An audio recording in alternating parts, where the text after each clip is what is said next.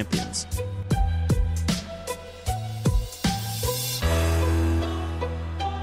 Welcome, everyone, back to the podcast of champions. I'm David Woods from Bruin Report Online, the UCLA site on the 24/7 Sports Network. And I'm Ryan Abraham from USCFootball.com, the USC site on the 24/7 Sports Network. And together we make the podcast of champions, talking all things Pac-12 football, sort of a slow time. Coaches are on vacation, Dave.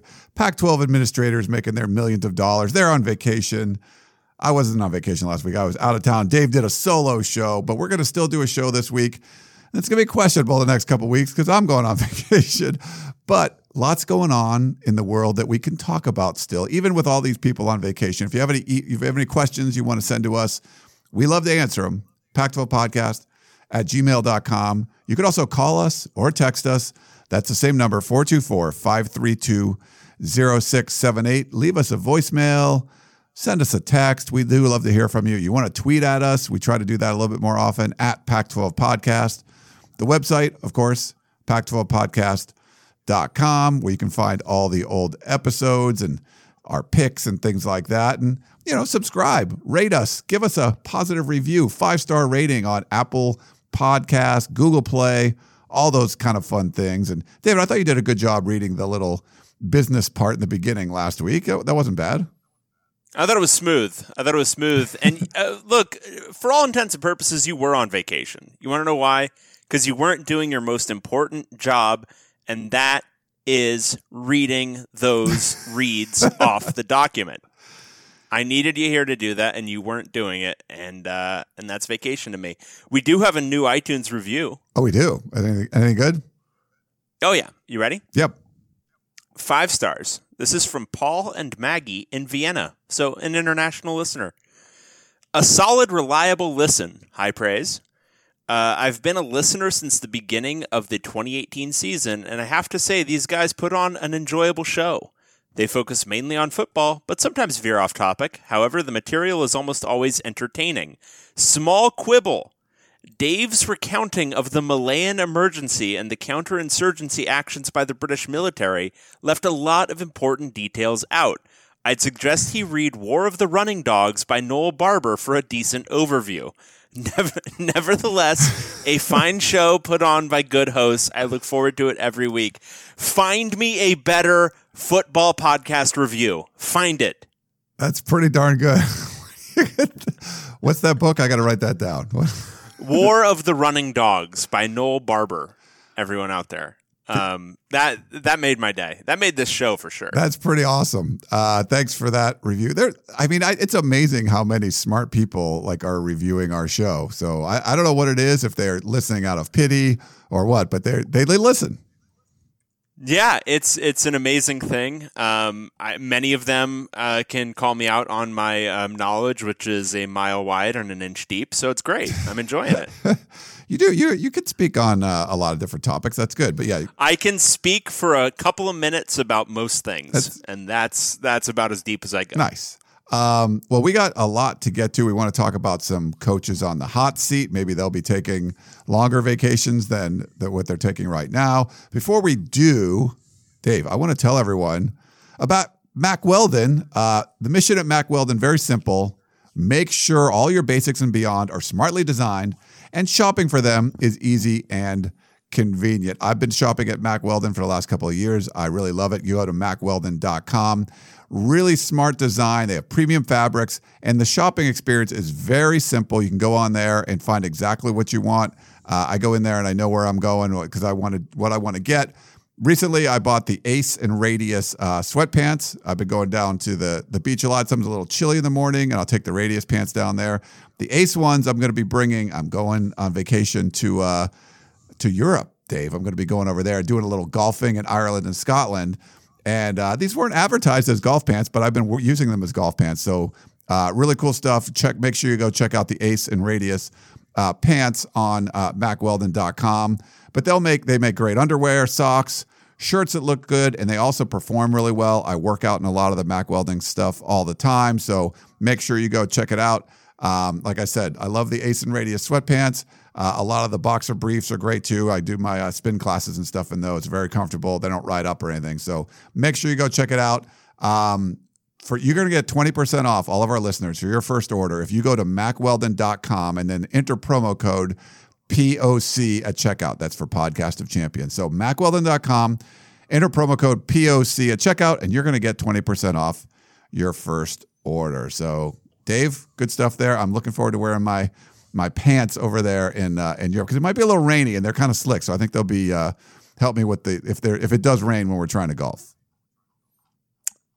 Yeah, I could see that. I've never been to Ireland. You're going to go over there. You're going to go over there and you're going to golf. That's what you're going to do. That's how you're going to spend your European vacation. That was the first thing on your list. Well, it's a friend's big birthday, and he loves golf. I golf with him all the time, and he wanted to go. What's he turning? 16? 18? He's turning 50. So. Oh, wow. Yeah. Okay. So we're going to play over at Carnoustie. We're playing Royal Aberdeen, a bunch of like old courses. That, the birthplace of golf. So a lot of people go over there for like bucket list golf things. So should be fun. That'll be great. Are there any big birthdays after you hit like 21? Isn't it all just a slow, like kind of just decline into I'd prefer not to celebrate my birthday? Or is that just me? No, yeah, I think you're right. I saw my wife was watching some reality show yesterday, and like one of the girls on it turned 35, and someone got her a cake that said halfway to 70. So I think you can make it kind of fun. But I think for 35, it's you have a mock presidential campaign. I think that's what you do at 35. Because you can actually, you can run. You could run. Yeah, you could run. One of those things, David. I knew that too, but one of those things David knows. That's good. That's one of the things I know. Yeah. Hey, big time. Awesome. All right. Well, do you want to start off with the Pac-12 hot seats? It was an interesting article from College Football Talk. Yeah, you know what? I have a few things to cite at the jump of this article. First, if you guys get a chance, Google Pac-12 coaches on hot seat College Football Talk, and just look at the shirt, sweater, whatever it is that Clay Helton is wearing, whatever brand of material that it is that Nike puts this out on, he wears the worst goddamn shirts, clothes, sweatshirts, whatever. If you have an article of clothing, this man wears the worst version of it. I'm continuously astounded by how bad, and while Steve Alford was at UCLA and Clay Helton was at USC, the like sartorial, like just absolute catastrophes these guys would put on every single game. It's truly incredible, and I'm happy for them. And this is coming from somebody who's not a fashion plate. You know this, Ryan. Yes. But man, oh man, bad clothes, those guys. Anyway, they make way too much money for this. You just dropped sartorial. That's like something about tailoring, isn't it? Or yeah, I'm kind of using it more broadly, referring to just kind of generally clothing. But yes. And then the second piece that I wanted to cite is that this article was written by your former intern, Brian Fisher. The connections to Ryan Abraham run deep in the college football world. That is funny. Anyway, I didn't even notice. Let's now talk about some hot seating. Yeah. So you're going to start off with the White Hot Heat. Wasn't that was Hot Heat? That was like a that was a band. Hot Heat was Hot Heat was a band. White Hot Heat was nothing. Hot Heat was Bandages, I think, that song. I think that was their song. It was pretty good. Yeah. Like a 90s or early 2000s or something. Anyway. Early 2000s. Who would you guess, Dave, is the White Hot Heat seat? I would imagine it's the man pictured in the cover photo. Right. In his beautifully tailored sweatshirt that you love. That would be Clay Helton. USC's head coach. They mentioned already talk about Urban Meyer potentially being a replacement. But yeah, I mean, you go 5-7 at USC. The last guy to do that was Paul Hackett. So yeah, it doesn't look, I think he's got the potential to turn things around, but if he doesn't, then it seems like that seat is certainly very, very hot. Yeah, scorching. And I mean, you're basically saying if he doesn't win 9 games at the bare minimum, he's probably, going to incinerate, I think would be what would happen if you continue to sit on that seat. My guess, but I think USC fans are most worried about like an 8-4 season, which seems, there's probably a fairly good likelihood of something like that happening because maybe that's not enough. I think 8-4 it would show. I think a lot of USC fans would just kind of prove to them like, hey, he's not the right guy. But do you fire someone after 8-4? You know, so I think that's what a lot of the fans are worried about. Yeah. I know that feeling. I know that feeling from the last 20 years of UCLA football. So good luck with that, everybody. I think that's completely justified. I mean, I think at this point, USC is still, by virtually any standard, the most talented team in the league. If they continue to go 5-7, anywhere from 5-7 to 8-4, come on, it's done. Got to be done. Makes sense. They mentioned the new guy, Mel Tucker at Colorado, so no hot seat there. He's brand new. This is kind of interesting. After 1 year, lukewarm. He gives both a Kevin Sumlin and Herm Edwards lukewarm status. I would think Herm Edwards earned points, like for at least the people that were questioning him after finishing second in the division last year. But what do you think about those two guys being lukewarm? I think the truth of the matter is there's one guy on a super hot seat in this entire league, and everyone else is varying degrees of safe. If Arizona or Arizona State had a truly bad season this year, then they would be, but they're still not going to be fired. You know what I mean? For a guy to be lukewarm at the beginning of the year, there would have to be, for me, potential that he could be fired by the end of it. And I don't see that for really anybody in the league this year. So Cristobal is obviously recruiting really well at Oregon, but that comes with a downside, which is if you don't start performing, then your seat gets hotter maybe quicker than somebody who's recruiting at a leisurely pace because you're raising fan expectations. It's a psychological thing. When you raise your own expectations with the talent level, that's kind of a byproduct of it. The Arizona schools aren't doing that. They're not recruiting at some super unsustainable level. And their performance in year one, neither of them was so bad that it immediately thrust you onto a hot seat. It wasn't like they went 2-10 or 3-9. So no, I don't see that one. There's nobody else, and maybe you can decide, maybe there's nobody else on this list that I would see as, potentially being fired at the end of the year from a performance perspective. Yeah, I agree with you there. It is funny when you mentioned that because part of a college football coach's job, I mean, a huge part of it is recruiting. And one of those things where you recruit really well, it's you get credit for sure, but they're also, your expectations go up. It's sort of like a sales guy has a huge quarter and gets this big bonus, but then your quotas go up after that. So you better sell a lot more than what you just did. You can't have just a good quarter or something. You have to keep that up. But it's a little. I mean, it's different in college football where if you kind of recruit at a mediocre level, maybe the expectations aren't as high. But shouldn't you be expected to recruit at a higher level than that? It's kind of weird. It's one of those things where you do your job really well, and then it turns the heat up on you've turned the heat up on yourself by doing that.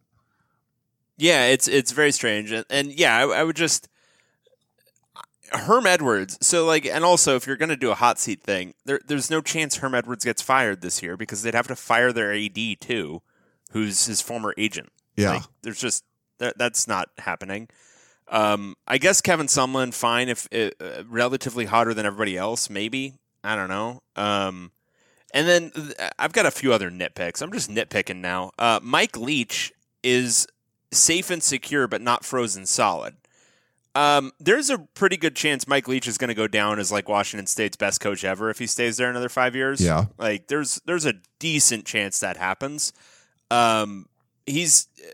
He could stay there for another 50 years and they're not firing him again for performance on the field. Maybe something weird happens at some point and he goes all Craig James's kid on him, but it's not happening. Chip Kelly, what makes him materially safer than Kevin Sumlin right now? Track record? I think track record, yeah. And but both guys you made an investment in, both guys had performed at a high level. At major programs in college football. But, Yeah, I kind of would think Chip Kelly would be on the same. I wouldn't go. And safe I'm not. and Yeah, I would say they're both kind of in the safe and secure spot right now. Yeah. Nobody's going to fire him after a year. So, but I wouldn't put him in a different category. No, they're the same thing. The one guy that I would look at is maybe Justin Wilcox. I think he would be a level below where those guys are. I mean, he's won some big games. The defense is amazing, but it's the Pac-12, and when you can't offense in the Pac-12, I think there's questions there, and if they go through another iteration of trying to figure out the offense and it doesn't work, he was a first-time head coach. He doesn't have any sort of track record. I don't know. I don't look at him as completely safe and secure. I don't see him getting fired after this year, but I wouldn't put him in that category. I would put him down where like Herm Edwards and Kevin Sumlin are, and don't think even they should be there. But I would think he would be a little bit below them. Yeah, and honestly, I would say the main thing to keep in mind is how long have these guys been in their spot? Wilcox has been there 2 years, so he is, I mean, in a really cynical parlance, he is a year closer to getting fired than any of those other guys because so many ADs still make decisions based on, all right, let's give him 4 years. So Wilcox, 2 more bad years or 2 more mediocre years, yeah, he's gone. Kelly, it might take 3 more years. Sumlin and Edwards, it might take 3 more years. So, yeah, I mean, there's like a realpolitik way of looking at this, and then there's also just like the simple facts on the ground. And I think you got it right. White hot heat, Clay Helton, for sure. I think Clay Helton's the one that if you had to predict who's going to get fired at the end of the year, he's the only name that would really come up. Yeah. And everyone else is varying degrees of safe. I think that's probably the best way to look at this. Yeah, his frozen solid people are David Shaw, Chris Peterson. I don't agree with this one. I think Kyle Whittingham, he's got to perform. Otherwise, Utah's probably going to get rid of him. I'm not kidding. There were a lot of Utah fans who were salty as recently as last offseason about Kyle Whittingham never being able to win the big one or win the division. Yeah. So well, he's done that now. That's not even super jokey. I don't think Stanford would ever get rid of David Shaw, but if you're looking at trend lines, Stanford's isn't great the last couple of years. Yeah. You could see within a couple of years them getting to a point, especially if this year is bad. And you've got them being pretty good. I've got them being pretty mediocre. If they put 2 mediocre ones together, those 4 Stanford fans that email us, they might get pretty pissed off. You've doubled it. It used to be 2. Now you said 4. Well, more of them have emailed angry about Christian McCaffrey, so right. I think we're at 4 now. It was funny listening to your show last week when I was in Dallas, and you get the feeling like that with the fans, when the fans are listening and they're like, I can't believe those idiots said that stupid thing. So I get to do that just listening to you. I'm like, wait, why did David say that? So it was kind of funny. I got to experience from the other side. Yeah, but obviously you didn't have any reactions like that because I was on point and fantastic the entire time. For yeah. Well, I mean, the whole Christian McCaffrey thing, you failed to mention that I was the one saying he was one of the most exciting players of the decade. And I just assume people are continuous listeners. They know. They heard the previous show. And then the Stanford fan came in with all kinds of facts and stuff, and you were like, yeah, whatever, Facts, schmacks. For those, okay, Whittingham, Peterson, and Shaw, like if those programs kind of perform at the level they're at now, not significantly less than what they're doing now, who would be the first to get fired of those? I mean, like Whittingham, I don't see him. I don't even know if he had bad records. If they would, he just seems like perfect for Utah. Like I don't see that ever happening. And that's what I'm saying. The only one of these 3 who I think is in any danger in like the next 3 years is possibly Shaw. Yeah, and that's if the bottom really fell out. Yeah, but interesting article from our buddy Brian. So thought about that. It's because you have so many new coaches, it does make it a little more difficult. And the one guy you thought could potentially be with the Herm Edwards because it was so questionable, he overperformed. He performed better than a lot of people thought. So now, if they stink it up this year, I think he's recruited pretty well too. If they stink it up this year, then maybe everyone goes back to see, I was right about him and blah blah blah. But interesting one there. Yeah, absolutely. What else we have? Anything else good? I put them all in there, so they're all good. I'm reading them, and I'm like, these are kind of garbage. That's all we got. It's so it looks like time. Washington State safety Jalen Thompson was deemed ineligible for the season because he purchased an over-the-counter supplement, which is an NCAA violation, and has entered the NFL supplemental draft. What that means is now Washington State's defensive secondary returns just 2 starters from last year, which is, I think, 2 starters more than USC returns. Yep. Cornerback Marcus Strong and converted nickel Skylar Thomas. Bryce Beekman, a JC transfer, made a good impression during spring camp, and he'll probably be the new starting free safety after Skylar Thomas made the move from safety to nickel. Yeah, I feel, Washington State's defense took a step back last year from where it was under Alex Grinch. So we'll see what it looks like now 2 years removed. Yeah. But that's not great for their defense. No, he was all Pac-12 guy. So, it's just one of those things like replacing Gardner Minshew is a big deal. But, like you said, the defense took a little bit of step back. You'd like to see some, a veteran like that who I think he led the team in tackles like his sophomore year. Having someone like that certainly would help. Just another guy you kind of have to replace. For sure. Then we've got we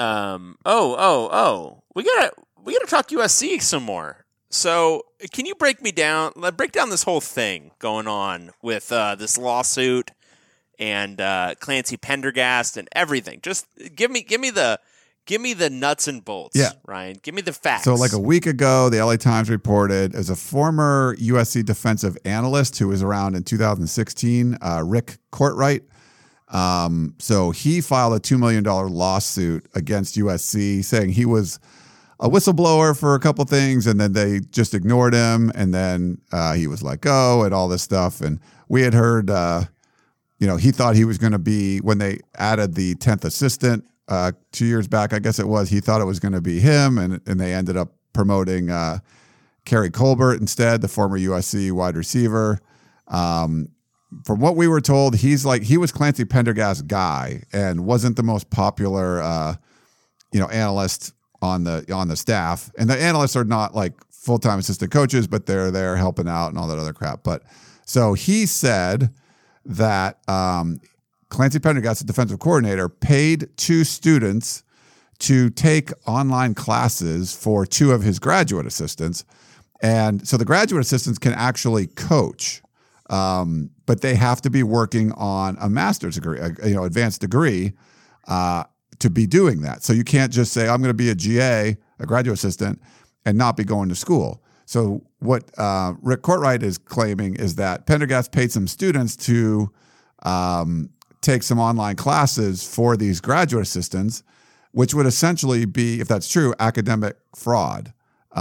Just like a student athlete, if someone else is taking your tests, your classes, that's academic fraud, you would be ineligible. It's the same sort of thing with GAs from what my understanding is that you can't do that. So these guys are actually coaching the players.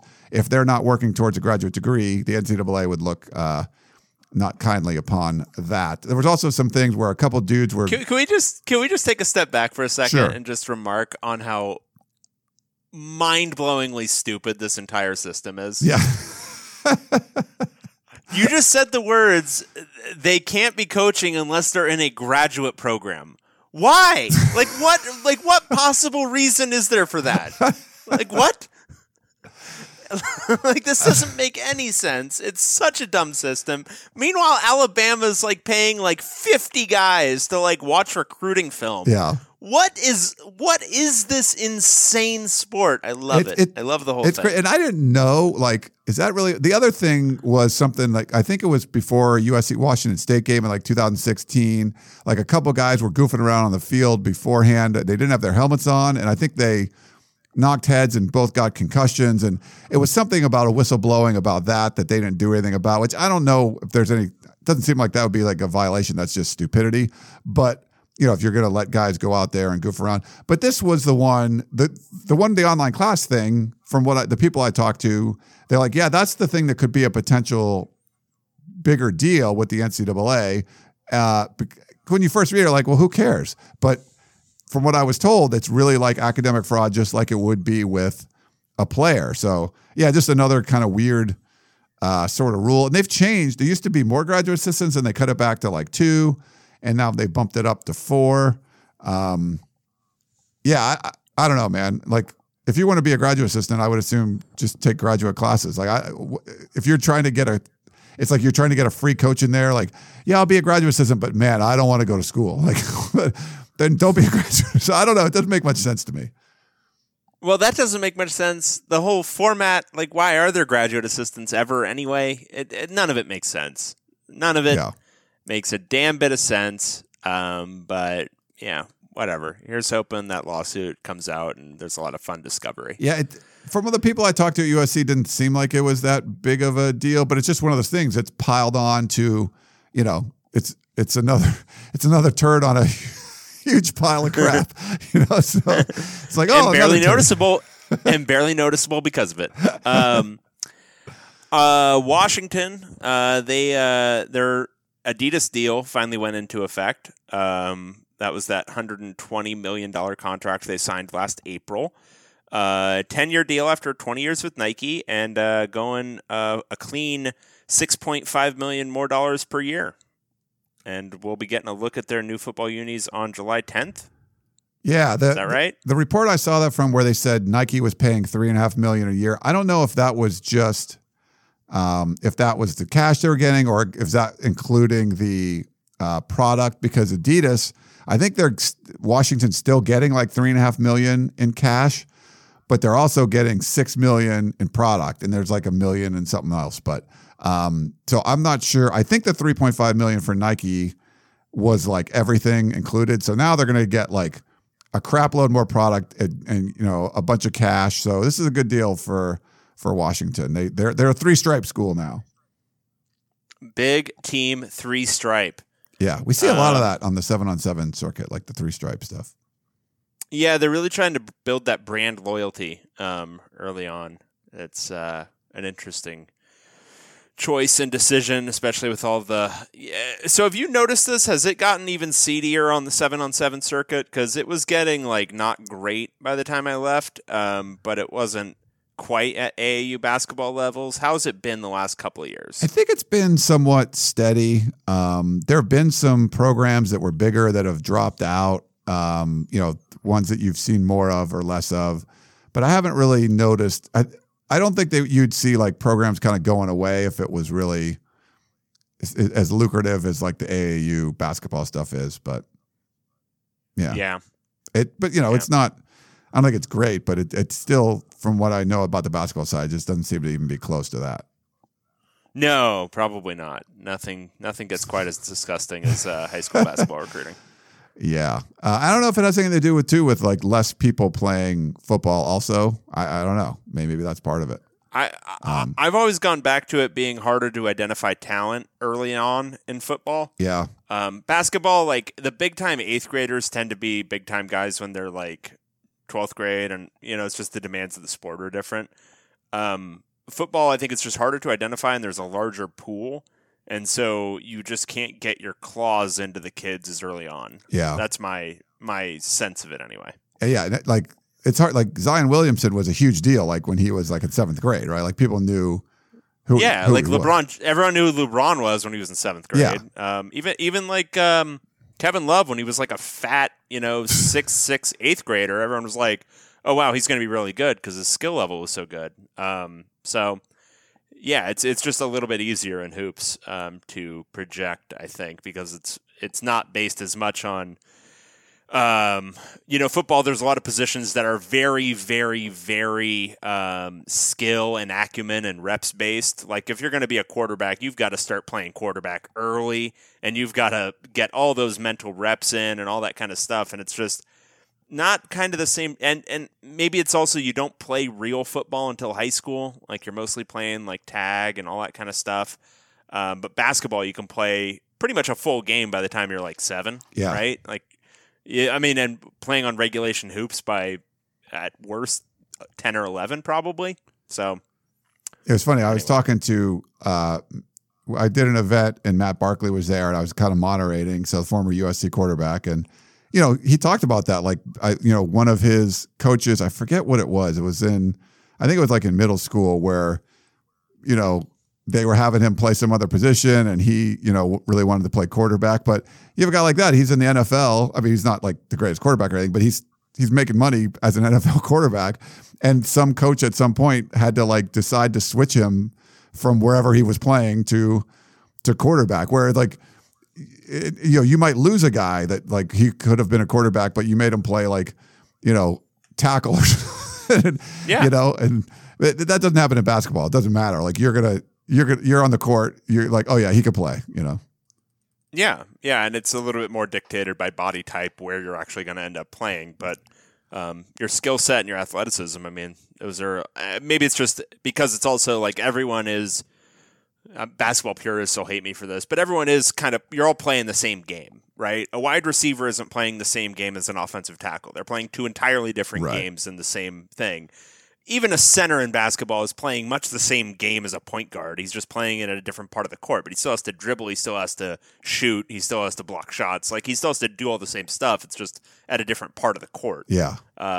So it's easier to identify those those single skills, I think, earlier on. Yeah. Like if some guy in basketball was 5'10" and he was good and he had a growth spurt and he became 6'8", like, it's fine, You're still gonna be.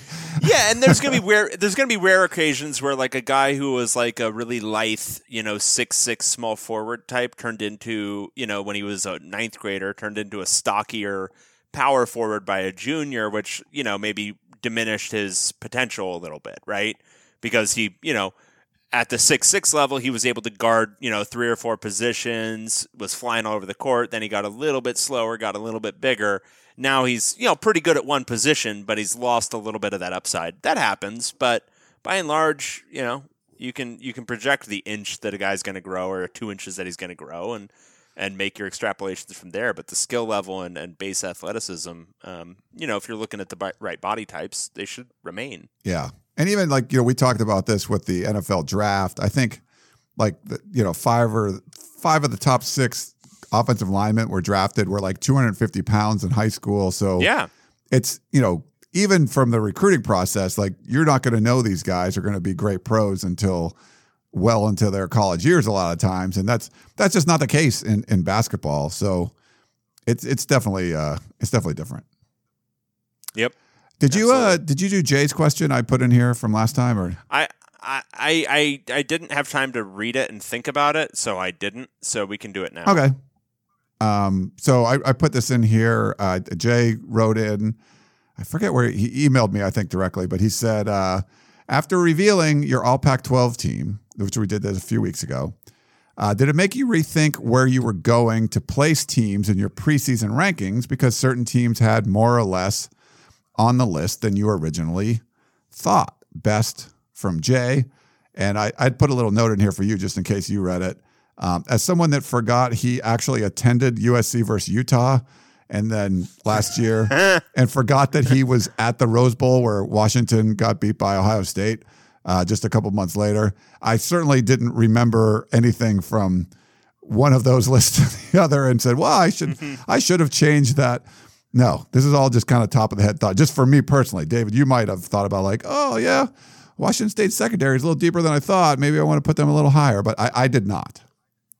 The only thing it made me think was that this Oregon football season is even more on Mario Cristobal and his coaching acumen, the coaching acumen of his assistants, because they return, according to our thing, 1, 2, 3, 4 offensive linemen who are now being named to our whatever you want to call this, all POC team. Yeah.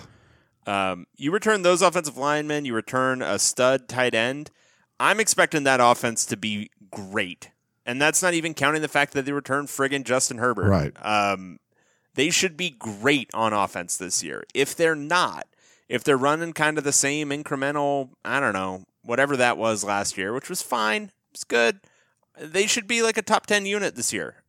So I'm interested to see what that looks like. But as for the rest of it, no. It didn't make me rethink much. Yeah. All right. Well, thanks for that one, Jay. And we got, I think maybe you just mystified all of the listeners last week. I think I blew them away. I think they were like, wow, I have no more questions. Yeah. All my questions have been answered. Dave Woods took it away. We have a few, but not as many as we normally do through the week. So I don't think I answered this question by Matthew, actually, now that I'm thinking about it. Oh, really? Okay. Do you want to? Did I? I thought you answered something similar. I don't remember if it was this one. I don't think I remember reading the 1997 Ford Escort piece, so I don't think I read it. Okay. Well, then, do you want to start with that? Oh, man, I don't know. Yeah. I don't know. Did we do it? Well, it wasn't me since I wasn't there. Yeah, but you claim to have listened to it. I thought, unless there was another. No, you're right. And when you're right, you're right. All right, we're gonna go on to Brent. Okay. This is Brent. Values produce culture, and culture produces results. Just when you thought it was safe to go back in the water, that's a quote, Peter Brenchley, Jaws. The problems at USC are systemic and all relate back to a lack of moral values on the part of leadership. The culture will only change when the cast of characters change. So this is the thing about the USC assistant suing USC. Right. So first, I think we're putting it a little bit strong here, Brent. Just saying.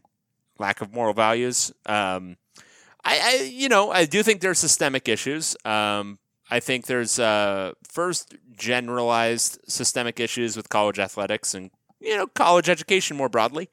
Private schools have their own issues, and I think this is part and parcel of all of that. But I wouldn't say it's necessary. I think pointing the finger at simple leadership is pointing the finger too specifically. I think that's definitely part of it.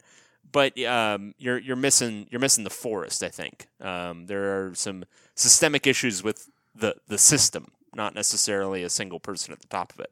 Yeah, I would agree with that. But I mean, Brett, there's some good points there as far as USC has hired people that weren't experienced as athletic directors, that just because they were former football players. I'm not saying that's necessarily bad, but they've done that 3 hires in a row.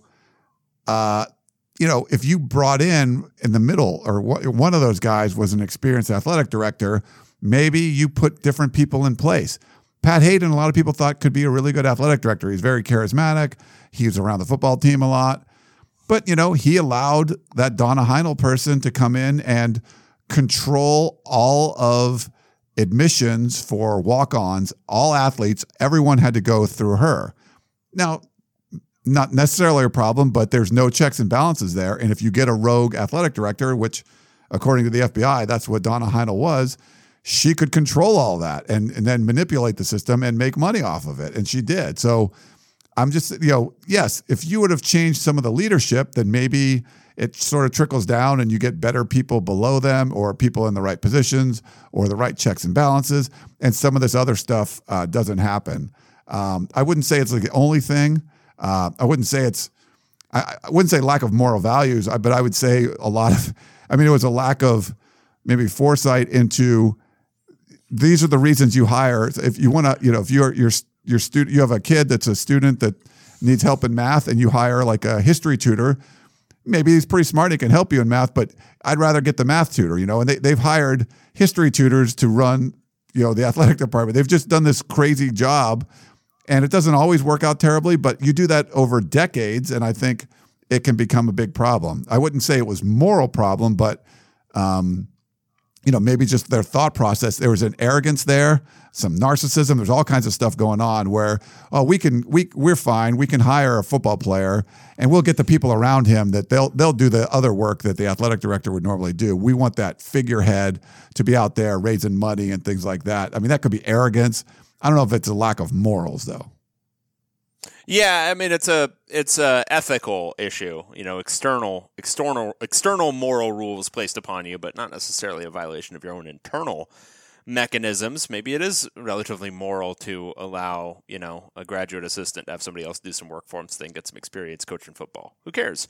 The larger point, though, I would make is you take out Donna Heinel. Well, who's the systemic issue is the one that allowed this thing to happen, like the sheer lack of oversight or whatever. It put somebody else in that place. I mean, it's basically you're gauging whether or not that person is going to have ethical dilemmas with lining their own pockets or whatever it is. If you don't have systemic oversight, if you have a corrupt system, then you're going to have continually corrupt people. Because people are people. People are human. And, you can't just guarantee you're going to hire, a bunch of Dudley Do-Rights. So it will be interesting to see if anything changes as they change their leadership. Yep. Okay. So, who's next? This is Armageddon and Star Wars. All right. From Paul. So 2 movies I've seen, so that's good. Sometimes I don't, and I think I remember these. I don't remember a lot of movies, but I remember these. Armageddon with Ben Affleck, Liv Tyler, and Bruce Willis is a glorious work of art. I mean, no lies there. No lies there. Yeah, but there's a lot of plot holes in that. Really. Okay, so here we gotta distinguish our terms here. Really gloriously dumb movie? Yes. No question. Glorious work of art as well? Absolutely. Yeah. No, I'm with you. Phenomenal. There's some good stuff, when something can be both phenomenal and phenomenally dumb, I think it's just great stuff. Yeah. So yes. I mean, Bruce Willis having all these patents that the government stole for building their drill, and Affleck getting getting a little too antsy on the drill and drilled too far and gets fired, and a day later he's on some prairie somewhere with a hand powered oil well that he's working on. I mean, it's just some of the weird stuff that goes on it's pretty crazy in that movie, but it worked for me. I liked it. The best part. So have you ever seen the clip of Ben Affleck's commentary, the behind the scenes from the DVD, whatever, the Criterion Collection version of this movie? He's talking about how stupid the whole concept was. Why would you train oil drillers to be astronauts when you could just train astronauts to be oil drillers? Which of these is the more replaceable skill? Right. Is it being it's just it's so good. Well, that's what the government was. The government was trying to do that, but then, and Bruce Willis said, let me guess, you're stripping a lot of the coupling or something. There was some weird whatever term he was saying, because you had the modulator upside down or so, when they were looking at his design. As if NASA couldn't figure out how to not strip a screw. It's incredible. I love it. I love the movie. It's so dumb, so beautiful.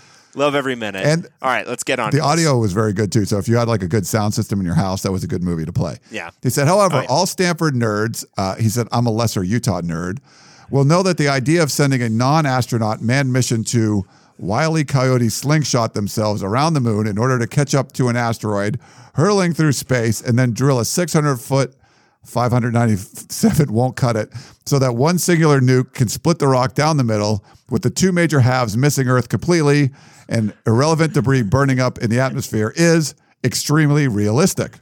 In response to Dave's Star Wars pick, I would like you to play the audio of the first 16 seconds of the small Armageddon clip, if you have the ability. Enjoy. And he says, quote, Chewie, have you seen Star Wars? Dave is a Russian cosmonaut, Lev, and Drop-Off, because who knows? Has about as much logic as Stanford the Wookiee. Ryan, good to have you back. So I will, I can't play it right now since we're recording, but I will download this and play it right now, and then they can listen to it. Have you listened to this one, Dave? No, I haven't either. So I'll play it on the episode. You guys will be listening to it, so it'll be fine. Don't forget, we got X-ray. If you had to say, who would you say? I don't know, Oscar. Who do you think you are? Han Solo. No.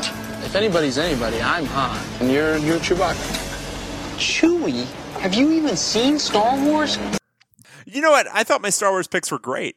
They were I thought good. They were Really fantastic. good. I thought Stanford's was dead on, right? Chewbacca. Yeah. You know? They're just kind of, they're there. They're tough. You know, Yeah. you know what you're going to get. Like there's Big, no hairy, strong. Yeah. they're not going to go off the rails it's and do Chewie. something dumb. You know, like you just know what you're getting out of Stanford. You know, and they're tough. Likes guys. to go sailing, enjoys playing chess, enjoys tailgating with a red and white checkerboard tablecloth. That's Stanford. That's Chewy. Yeah. That's what we're talking about. And don't beat them or they'll rip your arms off. You know. Exactly right. All right, this is from SLTDMD. Questions. Dave, you said in your solo podcast you have a day job. If you don't mind my asking, what is your day job? I don't mind you asking. I do marketing. It is soul crushing. All right, Ryan. Many years ago, when OJ Mayo was playing at SC, I made a comment on the SC message board in reply to a post about him allegedly getting the impermissible benefit of a flat panel TV for his apartment. I didn't even make the original post. I just replied to a comment from an SC poster. I was immediately banned from your message boards and have been banned ever since, probably over 10 years. You can ask Dave about the many messages SLTDMD has made on the bro boards, and I'm sure he can vouch for me as being an even-minded, polite, and respectful poster. I will do no such thing. Since you are the publisher of the SC247 site, and a publisher is kind of like a governor of a state, do you think you could offer clemency for my banning? So first, a publisher is not like a governor of a state. It is like an absolute monarch of like a 1600s country, just so you know. Which was unfair in the first place, and reinstate me so that I can read your message boards and see what the Trojan folk are posting. I promise to be on my best behavior, not be respectful to any Trojan fans, and be polite at all times. I talked to Judge Judy about it, and she said if I throw myself on the mercy of the court, you may have pity on me. P.S. My bro screen name is SLTDMD, which he has now stated several times. Please see what you can do. Thanks. Yeah. So that was a plea. That was nice. SLTDMD. If you email me, just email Ryan at uscfootball.com. Say, hey, I'm banned, and I will unban you. Like, it's pretty simple. This seems a complicated way to accomplish that. But I would, when you were banned 10 years ago, I wasn't part of 24/7. So I don't think it would be me or my moderators that originally banned you, because since the time you were banned, I was at Rivals at the time. The site moved to Scout, and then Scout was purchased by 24/7. So I now run the 24/7 site, but I didn't 10 years ago, and that's where you would have been banned. Your ban wouldn't have carried over from when I was at Rivals. Like, that wouldn't have been the case. So I did not ban you, but I have no problem unbanning you. Just email me, and I will do that. Beautiful. Yeah. And yes, I'm a monarch, just like, Like an absolute monarch, like Louis XIV here. Is Tracy more of a monarch than me? I mean, I think you guys both are, right? Nobody's voting on you getting that. True, yeah. Yeah, whatever. It's a small petty fiefdom, but it's a fiefdom. We have email from Shane, non-conference rivalry. Pick a non-conference foe for each school that you think would make a great rivalry if they played every year. Feel free to pick rivalry names as well. If you like a current non-conference rival like Notre Dame and USC, feel free to pick it. Okay. I got a good one for Washington. They should play Ohio State. I don't think they've played them for a long time, so I think that would be a great rivalry. I agree. I think that would be a fun rivalry. But Hopefully for real, we get to see that in our lifetimes. That could be a good one, though, right? Like, Mm-hmm. But they did play in the Rose Bowl, and I was at the game and forgot. I would pay real money for a Washington State Texas Tech home and home in perpetuity. Yeah, and that would be the Leach Bowl, or what would that be? Like, what would? Whatever you want to call it. I just want to see him having to go to Texas Tech every other year. Yeah. I think that'd be a lot of fun. The James Craig Bowl, could that be like, or something about like concussions and being held in a closet? I don't know, something like that. That would be awesome. But that's a perfect one. Oregon, Florida State. Willie Taggart. Yeah, I think if you want to go recent, I think that's good. Just all the way across the country, I think that's good. Oregon State, Rutgers. Oregon State, Rutgers, or I like the one they're playing this year, Oregon State, Oklahoma State. Like that. Oh, the battle for the OSU. Yeah. Battle for the title. That could be cool. The battle for who will be the other OSU after Ohio State. Yes. On the same lines, you could do USC versus USC, Southern California versus South Carolina, and the winner gets to be called USC that year, and the loser can't be. I like that. Who else in the North? Stanford, Cal. Where are they? Who are they going to? I mean, I still want to see. I mean, the thing is, it's not as fun anymore because Stanford isn't as good. But still, the Stanford Bama thing was always going to be fun and interesting. But Stanford versus some SEC school, like Vanderbilt, like maybe. No, because they'd crush them. No, it has to be something like Stanford versus like the dumbest SEC school, like Stanford versus Mississippi. I want to see that. I want to see that forever. Mississippi might even be too good of a school. Like Georgia. How about Georgia? They're my hometown. Let's go Stanford, Georgia. I want that forever. I sort of want to see Mississippi just because of the Grove and like. Yeah. There's kind of that beauty of like the Stanford campus, and I think you'd get there. That'll be UCLA. So you've got two of the best tailgating venues in the country. Let's settle it once and for all. Ole Miss, the Grove, or Rose Bowl on the golf course. All right, we can do that. All right. All right, then Cal. Who should Cal play forever? So who's like the most conservative school? Like what's maybe Texas A&M, Liberty, or Liberty? That's not going to be. I think A&M is more like there's a lot of like, you know. Yeah. Cal A&M would be a lot of fun. The Righteousness Utah? Bowl or something. Or Utah already does the BYU thing, so we're not going to do that. They could be BYU. I sort of like the Michigan game, like maybe Utah, Michigan or something. That was kind of cool, and they play kind of a similar brand of football. At least Will Harbaugh's still there. So yeah, let's go Michigan. Colorado, I like what they're doing right now with Nebraska. Yeah. Because if they wanted to reinstitute a Texas game, I'd take that too. Yeah. I think one of the both of them would be great. But you could do Missouri, they've scheduled that one, but just for the historical, you know, that'd be the 5th down series or whatever. Right. What else? ASU, Arizona. ASU, who did they play? Like, I think I want to do Florida because Florida like never leaves the region. Yeah, so force them to get out of there. Yeah. Arizona Duke. I think that's what we went with for the like matchup version of this, but Arizona Duke, yeah, just because you got the basketball sort of thing. Or Arizona Kentucky, whichever. Arizona Kentucky, North Carolina. Yeah, that would be the battle of the hardwood. I love it. Shane, good stuff there. Hopefully I think we delivered some good answers. Hopefully we made you guys think. Maybe. I think it's, whatever. Yeah, send us some, if you have some other ideas, send them in. Yep. All right, this is from our man Hifliday. Yeah. Our good friend. The multitudinous seas. Do you know what multitudinous means, right? No. Would you like to know? Sure. All right. It means a lot, basically. There's a lot of them. A lot of C's? Yep. The many C's, basically. Now, see, they both start with an M. So this is my thing with big words, right? If they both start with the same letters and one is shorter than the other and they mean exactly the same thing, just go with that one. Yeah. The many C's. It's fine. You're using the 25-cent word for the sake of using a 25-cent word. And I appreciate it. Hifliday broadens our horizons every day with these subject lines. I'm just saying, at least use one of the different starting letter. I recently had an interesting conversation with Jack Blanchett of the Stanford site Rule of Tree. I argued that while it's true that Harbaugh had gotten the admissions hurdles significantly lowered and the draw of the school made up for the rest, Stanford's ongoing inability to access the JUCO market and its challenges picking hard luck cases out of the transfer portal are creating new problems in roster management for the Cardinal.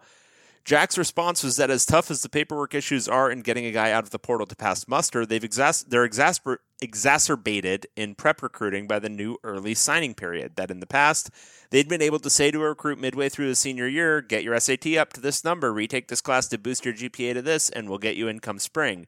But now the kid has already signed his early December letter to some other school before they can even have that conversation. What do you make of this explanation? Did Stanford get the wrong end of the stick on every recent change to the recruiting landscape? And what do you think of their roster management going forward? Do the academically prestigious schools to which you boys were for some reason admitted face anything similar? Thank you, Hithliday. I got in through affirmative action. No, I was just old. It wasn't as hard to get into school back then. So it was hard when I got in, but it's not as hard as it is now. So yeah, no, I just got lucky. What do I make of this explanation? I would buy that this is all a lot harder for Stanford. I know that there's a theory of Stanford recruiting that they can't take anybody and it's everybody with like exact like high super things. And like, no, I mean, they can get in some guys, probably not as, they can't go as low as a lot of other schools, but a lot of times what they use after December is a way to winnow down their pool. If they've, maybe tentatively offered guys up to that point and then it turns out that they didn't have a great senior year, they'll often drop that line in January. Oh, sorry, your numbers just weren't good enough. They couldn't pass admissions. And, I think some of that is true and some of it is a convenient excuse.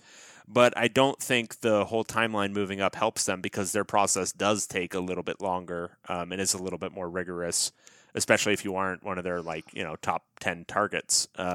So yeah, I'll buy that it hurt it. I haven't noticed anything really similar with UCLA, but it's kind of getting lost in the noise of Chip Kelly just being so horrendous at recruiting. Have you noticed anything similar at USC? Somewhat similar. I would say. Also, you should applaud me for holding it together when Hithliday referred to USC as academically prestigious. But I did. You did. I know. I couldn't get in today. Like it's ridiculous how hard it is to get into schools and everything now. But I would say for Stanford, this would make sense to me. I think the early signing period, some schools can adapt pretty easily, and I think other schools, either because of the structure of what they're working with, and like a Stanford is usually different than most other schools, is a little bit harder to adapt to, or even just the style of recruiting that the coaching staff in that program would use. We've seen over the years, like a Mac Brown at Texas would have his recruiting class like wrapped up before the season would even start, and we've seen other places, and USC's done this. We've seen Florida State doing this, where they're not ranked all that high until signing day, and they add like 4 or 5, 5 or 6 4- and 5-star guys at the very end, and then they go up into a top 5 class, and you move on from there. I think those schools have had to make adjustments because it's hard to do that now. And sometimes they were waiting on evaluations, or they were waiting because it was an out-of-state guy, and they would lie in the weeds and not, and know that, they were recruiting them behind the scenes, but they weren't making a lot of public statements about it. The kid wasn't tweeting out like, hey, I'm visiting USC or Florida State or whatever. And they would kind of do their work at the end and be able to get these guys late. I don't think you can do that. I don't think USC was very fast to adjust to that. We've seen some SEC schools just completely shift gears instantly. And maybe it's those 50 guys they got watching film. One of them said, hey, that early signing period, it's not going to be like an extra signing period. It's going to be the signing period. So sign all your guys in December. And they did that right away. And I think some schools were slow to do that. But I think for USC, it was more of their own doing than if it's true with what, the rule of tree is saying about Stanford, and you're looking at different players that, you typically you would say, hey, get your SATs up and we'll be able to get you in come the spring. If that's not going to work anymore, then you either have to say, okay, well, we'll accept this commitment, not knowing if this kid's going to have the right GPA or, have his test scores high enough. Maybe it's more of a reach there, and then you kind of lose on some guys that you signed, but then they couldn't really get into school, or you have to just let them into school. So I don't know. It seems to be more of an adjustment on if they're going to have to change their system up a little bit. But I would buy that, Dave, about Stanford. I don't know if other schools would have the same sort of thing. More of, I think it would be more of a Stanford thing than anywhere else. But that just reading that, it made sense to me. I'm like, I could see that. Well, actually, now that we're talking it through, it makes even less sense to me. It makes like less and less as we're talking about it. It's still Stanford. The guys who are going to wait for Stanford and wait to hear if they're getting admitted in January, I mean, there's no difference for them. No, I think any reduction in Stanford's recruiting is probably due to Stanford's performance on the field. Okay. But if they continue to play well, I would expect them to still have periodic classes where they've got like nearly a top 10 class because it's Stanford. I mean, it's still the academics. It's not like some recruit's mom is like, you wanted to get this done in December, so we're going to rule Stanford out. No, that's not happening. Okay. I could buy that, but there's got to be some kids, though, that if there's pressure to sign early and Stanford's not ready to say that they're admitted and it's Arizona or whoever, they're like, hey, So you're going to go to Arizona over Stanford? Probably not Arizona. Like you're going to pick Arizona over the UCLA. opportunity to go to Stanford. And more to the point, your parents are going to pick that, and frankly, UCLA too. Like, no, that's not happening. And maybe it's somewhat perception or whatever, but people are waiting for Stanford. I mean, unless you're like so big time that Stanford wasn't, in the top tier for you anyway. But no, so from here on the podcast, I will be arguing both sides of an issue. Every single question, I will argue both sides of it, and we'll come to a conclusion. Yeah. I think together as a team. From what they said, it made sense. But your point makes sense too, that it does carry a little bit different weight there, and maybe it's a decision in the spring, but would it ever be a decision to sign now or wait to potentially get into Stanford? Like that's what they're saying. Maybe it doesn't happen very often. Maybe it just happens a few times, but I don't think it would be significant enough that you would lose a lot of guys. No. Yeah. But I could see you could lose a couple guys that way, but maybe not to this level. Like the way you say it, that makes sense. Like they probably shouldn't change the entire recruiting landscape for them. No, probably not. All right, we got one from John. He says, "Hi, Ryan and Dave. Can you please match a Disney princess to the cereal you think she would eat, and then take that pair and match it up to the appropriate offense or defensive coordinator for each of the Pac-12 schools? For instance, Elsa plus Frosted Flakes equals Bo Baldwin. Kidding. But I do enjoy the crazy off-topic bits. On a more serious note, what are your top 3 doomsday scenarios for Pac-12 football in 2019? And what are your top 3, everything went right, let's toast Champagne Larry?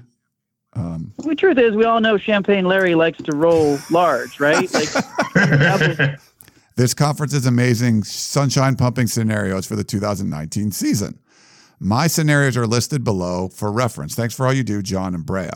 Okay, so his doomsday scenarios. Oregon gets blown out by Auburn. That would be my number 1 for sure. Pac-12 teams go 1-9 versus non-conference Power 5 opponents. I haven't really thought about that, but yeah, that would be a disaster. Pac-12 can't fill all the bowl spots. What do you think about these, Dave? Yeah, I mean, 1 and 2 are kind of in the same category, so it feels like a little bit of cheating. But definitely Oregon getting blown out by Auburn. Clay Helton going 8-4. I think that would be actually very bad for the league overall. USC. I mean, if I'm taking off my UCLA hat, USC getting good again would probably be best for the league, and that's not going to happen with Clay Helton there. And if he's just perpetually 8-4 for a while here, that would be in that kind of tough spot. I don't know if filling all the bowl spots feels like such a wonky thing that I don't think like the casual person's paying attention to that or that it matters all that much in the long run. Oregon getting blown out by Auburn and Washington finishing again like 10-2. Because you do that, you're more or less out of the playoff because Washington's the class of the league. So Oregon losing to Auburn, Washington once again finishing clearly out of the playoff, and USC maintaining Clay Helton as the head coach would be my 3 doomsday things for the league. I think those are good. I would say like the out of conference deal for me, I always harp on it. I think it's a big deal. The Oregon-Auburn game is huge. Like if Oregon State loses to Oklahoma State, it doesn't really matter. Like it's fine. You know, they lost to Ohio State the other year. Like whatever, that's fine. But this one, just like Washington last year losing, I thought that was a big deal. I think Oregon, just even losing by a point to Auburn is a big deal because that sort of sets the entire conference back. And, you know, that's the one big one, you know, cross conferences that you could look at, and it sort of delegitimizes the entire Pac-12. On the Washington side, I would even go as far as say Washington, so Oregon loses to Auburn, and Washington wins every game except Oregon. And they're 11-1, and then they like beat Utah or something in the championship game, and they're 12-1 and get left out of the playoff because they lost to an Oregon team that lost to Auburn that finished like fourth in the SEC. I think that's a pretty bad scenario. Like not having, if Washington is the class of the conference, like we think they will be, and they don't make the playoff because of some dumb loss or something, I think that's really a doomsday thing. You can't miss the playoff again.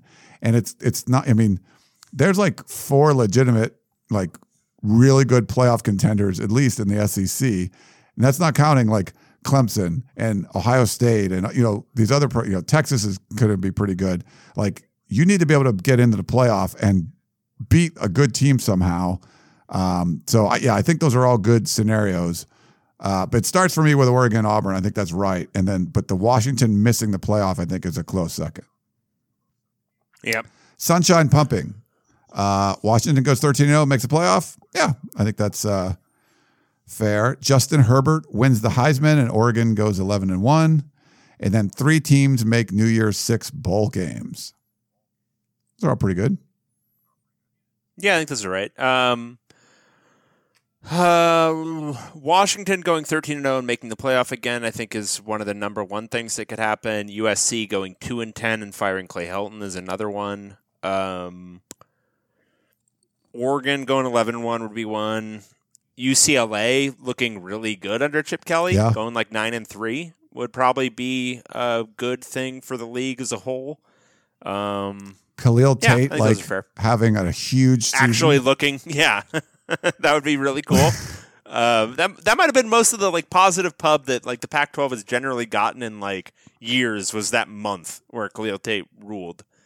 All those would be good. What about like a Herm Edwards viral moment? Something like amazing or terrible. Like there's something crazy from Herm Edwards.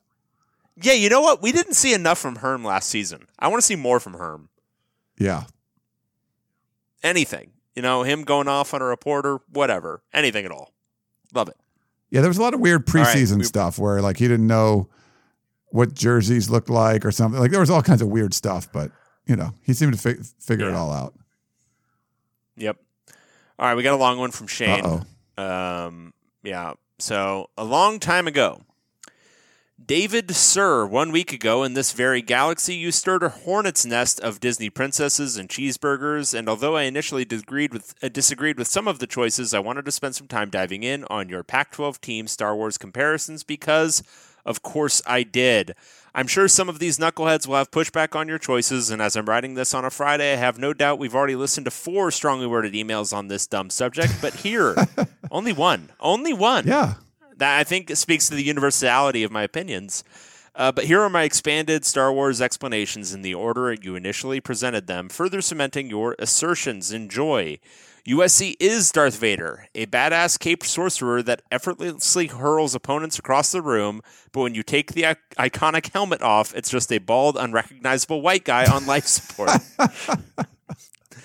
UCLA is Obi-Wan Kenobi, a pale blue ghost with a noteworthy history of sacrificing themselves once everybody is watching. Also, Vader, gloves. Luke, gloves. Kylo Ren, gloves. Who operates a goddamn lightsaber without gloves? Obi-Wan. Talk about competitive disadvantage. Shane. Stanford is Chewbacca. Yeah, it's so good. Shane, you're so good. Stanford is Chewbacca, obviously. The only character to beat a droid at a game of Djarik, sure. The Pac-12 has 565 national championships or whatever, but like 300 of them are Stanford winning competitions that other schools don't even attempt to compete in. I bet in real life Stanford literally has a championship in futuristic hologram chess, and I bet a droid came in second. Nice work, nerds. Cal is Han Solo, a character noted for not offensing, always in hiding, trying to avoid getting caught. Casually tosses aside the difference between time and distance at an interstellar scale. Yes, that's a 12 parsecs reference, while drinking in an underground multicultural dive bar and maintaining an effortless 70s hipster style. Also, always broke. The most Cal thing possible. Oregon State is C-3PO. Dude had to be put together with parts from a bunch of other droids to even function. He's cute and tries hard, but has spent parts of multiple seasons broken in pieces and being carried around by others. Washington is Luke Skywalker, actually whips ass most of the time, but tends to get a hand chopped off, get thrown down a garbage chute, or find out who their daddy is whenever they face an opponent stronger than them. This is brilliant. Washington State is Princess Leia, the only character that pursues a kiss with a sibling. Wow. Jeez. Wow. Utah is Rey, spent her whole life foraging in a wasteland without water until she was pulled up into something bigger. Took a couple hits while getting up to speed once the competition level picked up, but I think is going to be a badass for a long time. Also, if you disparage either on Twitter, a whole bunch of dorks will come out of the woodwork to shout you down. Oh, my God. Arizona and Arizona State are Uncle Owen and Aunt Beru. First heard of them like 40 years ago, and in the subsequent time, they've done absolutely nothing of note, other than becoming burning skeletons in the desert. Seriously, in 41 years, they've combined to win 2 conference championships. Oregon is Kylo Ren, born less than 25 years ago, was scary for like 15 minutes, but took their shiny helmet off, and you realize it was just a whiny little kid who owed all of their money to an old relative. They subsequently melt down and fall apart when shit doesn't go their way. Owed all of their power to an old relative, sorry. And Colorado is Lando. Looks super cool in gold and black, and I'm never quite sure if they're really good or sneaky bad, but those are the only 2 options. Keep up the work. Your friend and compatriot. Shane. I think we need to add this to the episode. Is that fair? I think it needs to be added to the episode, absolutely. Like on the blog. We'll put that in, Oh, man, that was good. That was freaking awesome, dude. Like, it's so good. I'm glad I know Star Wars because I know most of those, all those people, but if you don't get the references, you can just go watch all the movies because it's worth reading that again. Yeah, just watch all of them, and then you'll be able to really understand that email and dive in. My guy Shotgun was tweeting. Oh, let me pull this up for you since you're. So I don't think he's watched like the episode 1, 2, and 3 or whatever. Let me pull up. So he said, "Oh wait, so there was episode 2. I think he was watching." He said, just watch Star Wars. He did this for all 3, but he said episode 2, Attack of the Clones for the first time. He says, takeaways. Anakin is a typical, quote, advanced teenager, thinks he has it all figured out just because he's ahead of his peers, which is a very bad recipe for early marriage. He said, who is good versus who is bad got confusing for a while, which makes for a convoluted plot. Natalie Portman is a very attractive lady. I now understand the kerfuffle over her. Before this, I've only seen her as a 12-year-old and professional and in V for Vendetta. Hayden Christensen was thrown a big role. He did okay, but I can see why his career didn't quite take off despite that beautiful side-braided rat tail. If there's a prophecy and you think that Anakin is, quote, the one, don't you think there would be more attention paid to him from going off with Amidala on his own, and more importantly, going all King Leonidas in 300 on the Tusken Raiders? Who was that?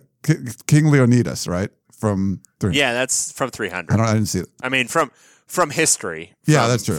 I don't know. Sparta were kind of veering into myth at that point, but I think he was a real guy. Yeah. And he said Ryan Gosling is basically the same age as Hayden Christensen.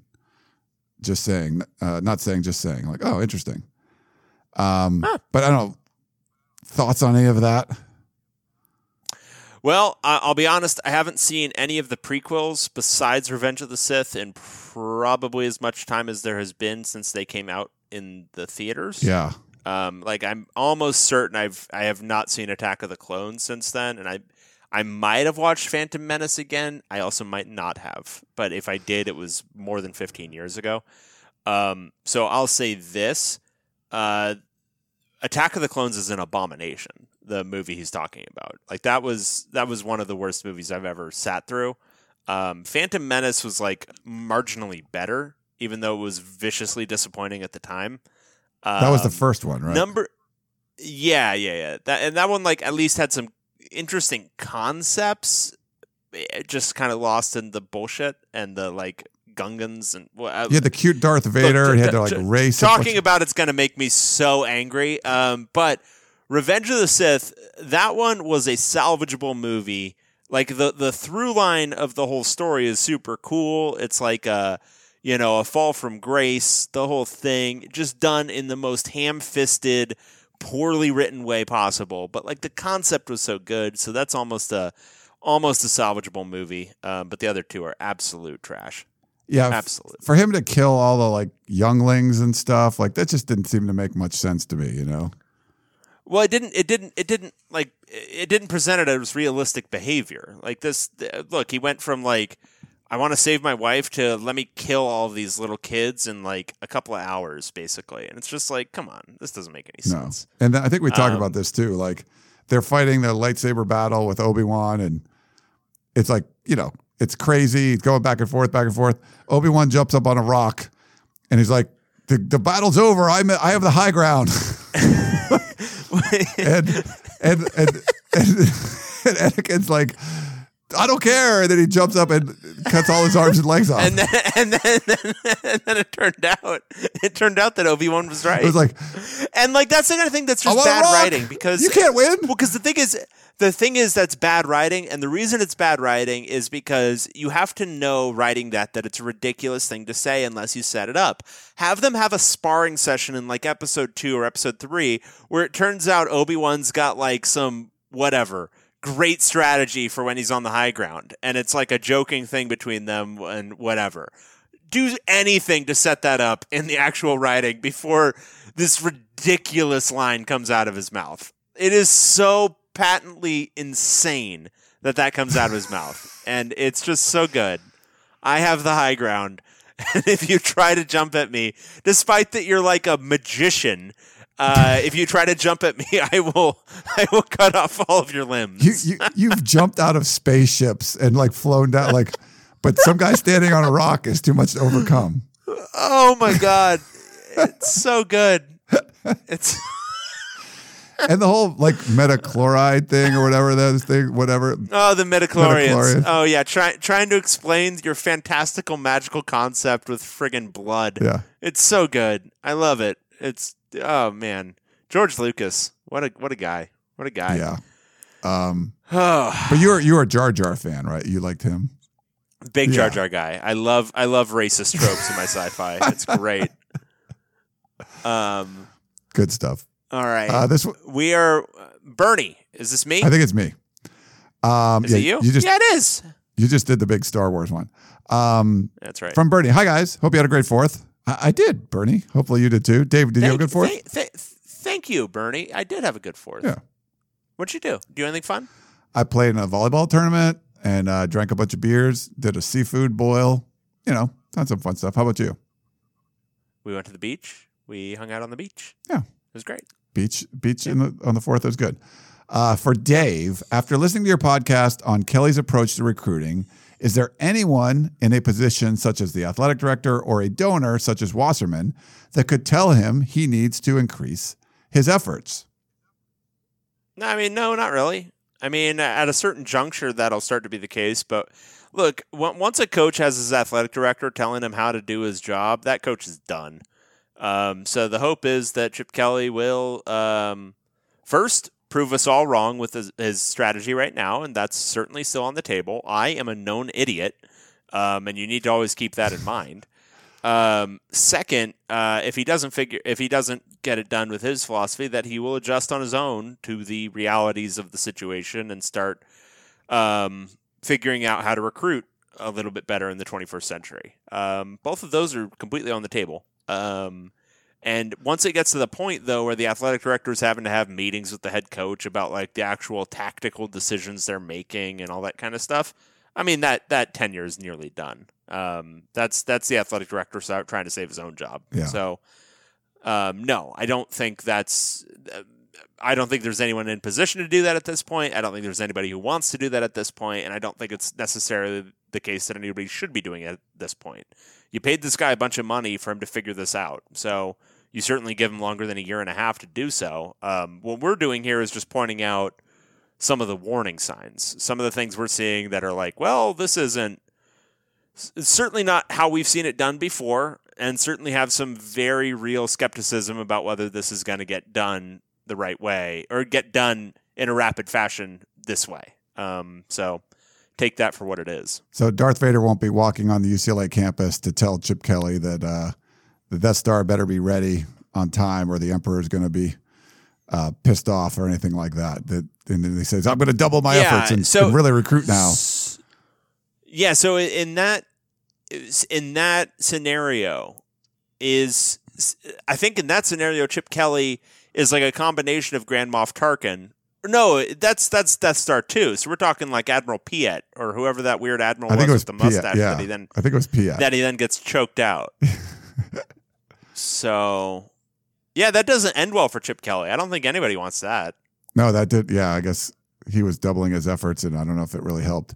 We'll double our efforts and then see that you do, Captain. You always want to be that general or admiral that takes over for the choked out one, you know, like I'm not going to screw up like he screwed up. I think our man Piet actually hung on till the end. I think he was still around, or maybe he died and I don't know.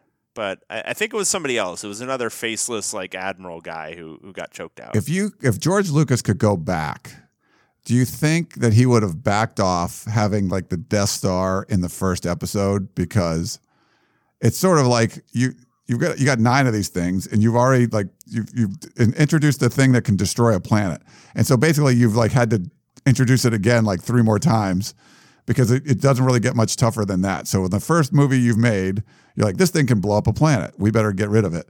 But since then they keep having them. Yeah, I don't know, because I think there's a couple things at play, because I think Star Wars, when you really get down to it and you look back at the whole context of everything, I think it's the best of them. Empire is good, but I think Star Wars is the best of them because it not only works as the first movie in the initial trilogy, but it also really works as a standalone movie. Yeah. And that's what it was initially intended to be. It was like his play on all those comics and whatnot, like 60s television and all that kind of crap. But you needed kind of that epic feel to it, and that only comes if you've got something that's like, going to kill an entire planet. So, no, I don't think you would go back and change it. I think in our modern society, you wouldn't, I think they would have like a building story that goes through like 6 full movies. Like, look at the Marvel movies. It's not like they're introducing Thanos in the first movie. It's, they build to that with like this phase structure, and it's all very planned out and cookie cutter. And while I enjoy those movies, I don't think they hold a candle to original Star Wars, right, because they weren't holding anything back with that initial movie. Yeah, I think probably Episode 4, but Empire is pretty awesome. Like, it's, and you get the whole Empire's, yeah. You get the whole father thing, yeah. the Luke, Darth Vader father thing. Yoda. I mean, there's a lot in that, Lando. There's just cool stuff in that one. Yeah, no, Empire's definite number 2 for me. But it's the reasons it isn't quite there is just because it doesn't work as a self-contained movie, I think, as much. The Dagobah scenes really, really drag. Like, people kind of like gloss over that, but when every minute Luke spends on Dagobah is like deep cut for you fantasy readers. Every single page of Frodo and Sam in Lord of the Rings, like, you just want to skip. You just want to skip it. You want to skip it so bad. And like, it's important because it's setting up like a bunch of stuff about Luke just kind of being a whiner, and like people who don't think that was intentional, Like, he's supposed to be a whiner. Like, the whole thing is that Luke Skywalker is kind of a whiny quitter. That's why Last Jedi worked. Like, him saying, no, fuck off, I'm leaving, because he's kind of a whiny quitter. That's Luke Skywalker. And so it was good from like a character development standpoint, but so dreadfully boring. And then he really embraced the dreadfully boring aspects of his like auteur style with the prequels George Lucas did. But Dagobah dragged. Yeah, the Hoth stuff is pretty awesome though. Like Hoth rules. The set pieces in Empire are better than anything. Like, Hoth is super cool. The battle for Endor is super cool. Or no, Return of the Jedi. But the battle with Darth Vader in Cloud City is super cool. Like, all those and they're shot so beautifully. Like, it looks so gorgeous.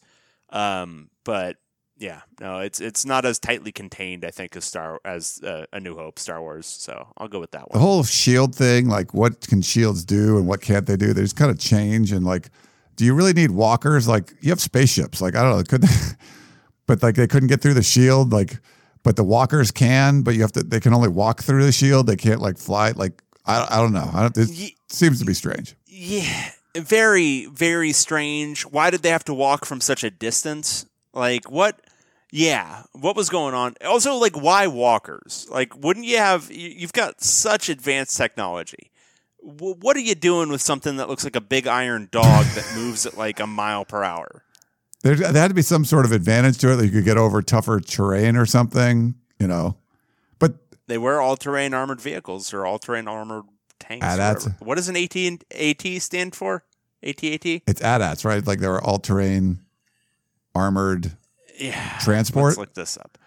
All-terrain armored transport. Look at you, buddy. Nice.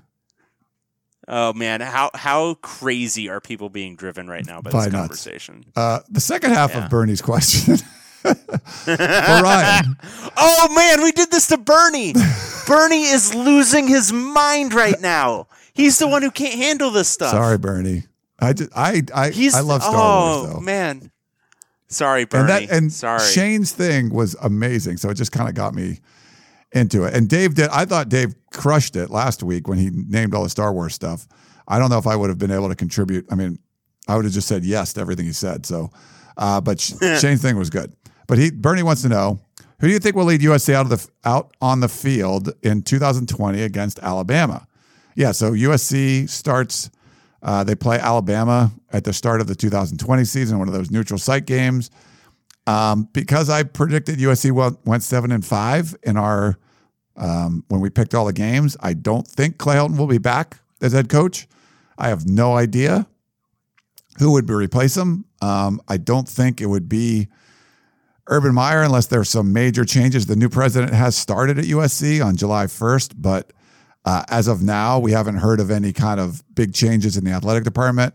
So the longer that goes on without any big changes in the athletic department, I think the Urban Meyer chances go significantly down. I think it'll be somebody else, but I don't know who it would be, Bernie. All right. Okay. And you want to talk more Star Wars or just do the last question? Oh, wait. There's no last question. Oh, there's no last question. Okay. Oh, that was like a marketing email or something. Yeah, no, it's they I can read it if you want me to. No, that's okay. It was an email, but it was a marketing email, so. It truly was. Well, that was good. We talked Star Wars. We talked a little bit of football, and it's still, we haven't even hit the hour and a half mark. Yeah. That was a clean, tight show, Ryan. I think it was fairly clean. Vacation show. We'll figure out what we can do. I'm actually going to be gone for Pac-12 Media Day, but I will have an intern there getting sound. So we should at least have something from that. And, if I can pull off a transatlantic podcast with Dave where I'm in Dublin or something and we talk for an hour or something, that would be great. If we can, we'll try to pull that off. Yeah, we will try to pull it off as we do. We always try to pull it off. And well, you did it. You did it last week. I pulled it off solo last week. I really did. You edited the show. You included my voicemail. You put it up on the blog. Like you did all those things, which I'm not gonna say the odds were with you. They were certainly against you, and you did it. I added a little bit of audio trickery at the beginning. I faded in your audio over the intro audio and then to me. It was astounding work. The kind of stuff that epic poems, will be written about in the years to follow. Pretty awesome. Charge of the Light Brigade and me editing that podcast. They'll be spoken of in the same breath. Right. Now, the question is, could you do it again like a week later? No, I learn all skills, and I learn them all in extremely short-term memory, and then they all go away. Yes. So just because you did it last week doesn't mean if we have to have you do it again next week, it could be done. There's no guarantee. Right. It could be done. Yeah. But it's not. Yeah. It's not guaranteed to be done just because it was done last week. Certainly not. No. Certainly not. All right. No. Well, I guess we'll wrap it up. Thanks for all the questions, and if we don't talk to you for a while, my apologies. I'll be going on vacation, but we'll get you some. We'll get you some stuff. We'll figure it out. Thanks to Dave. Thanks to Mac Weldon, and thanks to all of our listeners. And Dave didn't know how to end the show last week. He's like, "What do you say?" I usually say what I say all the time. It's like, "Thanks for listening, and we'll talk to you next time."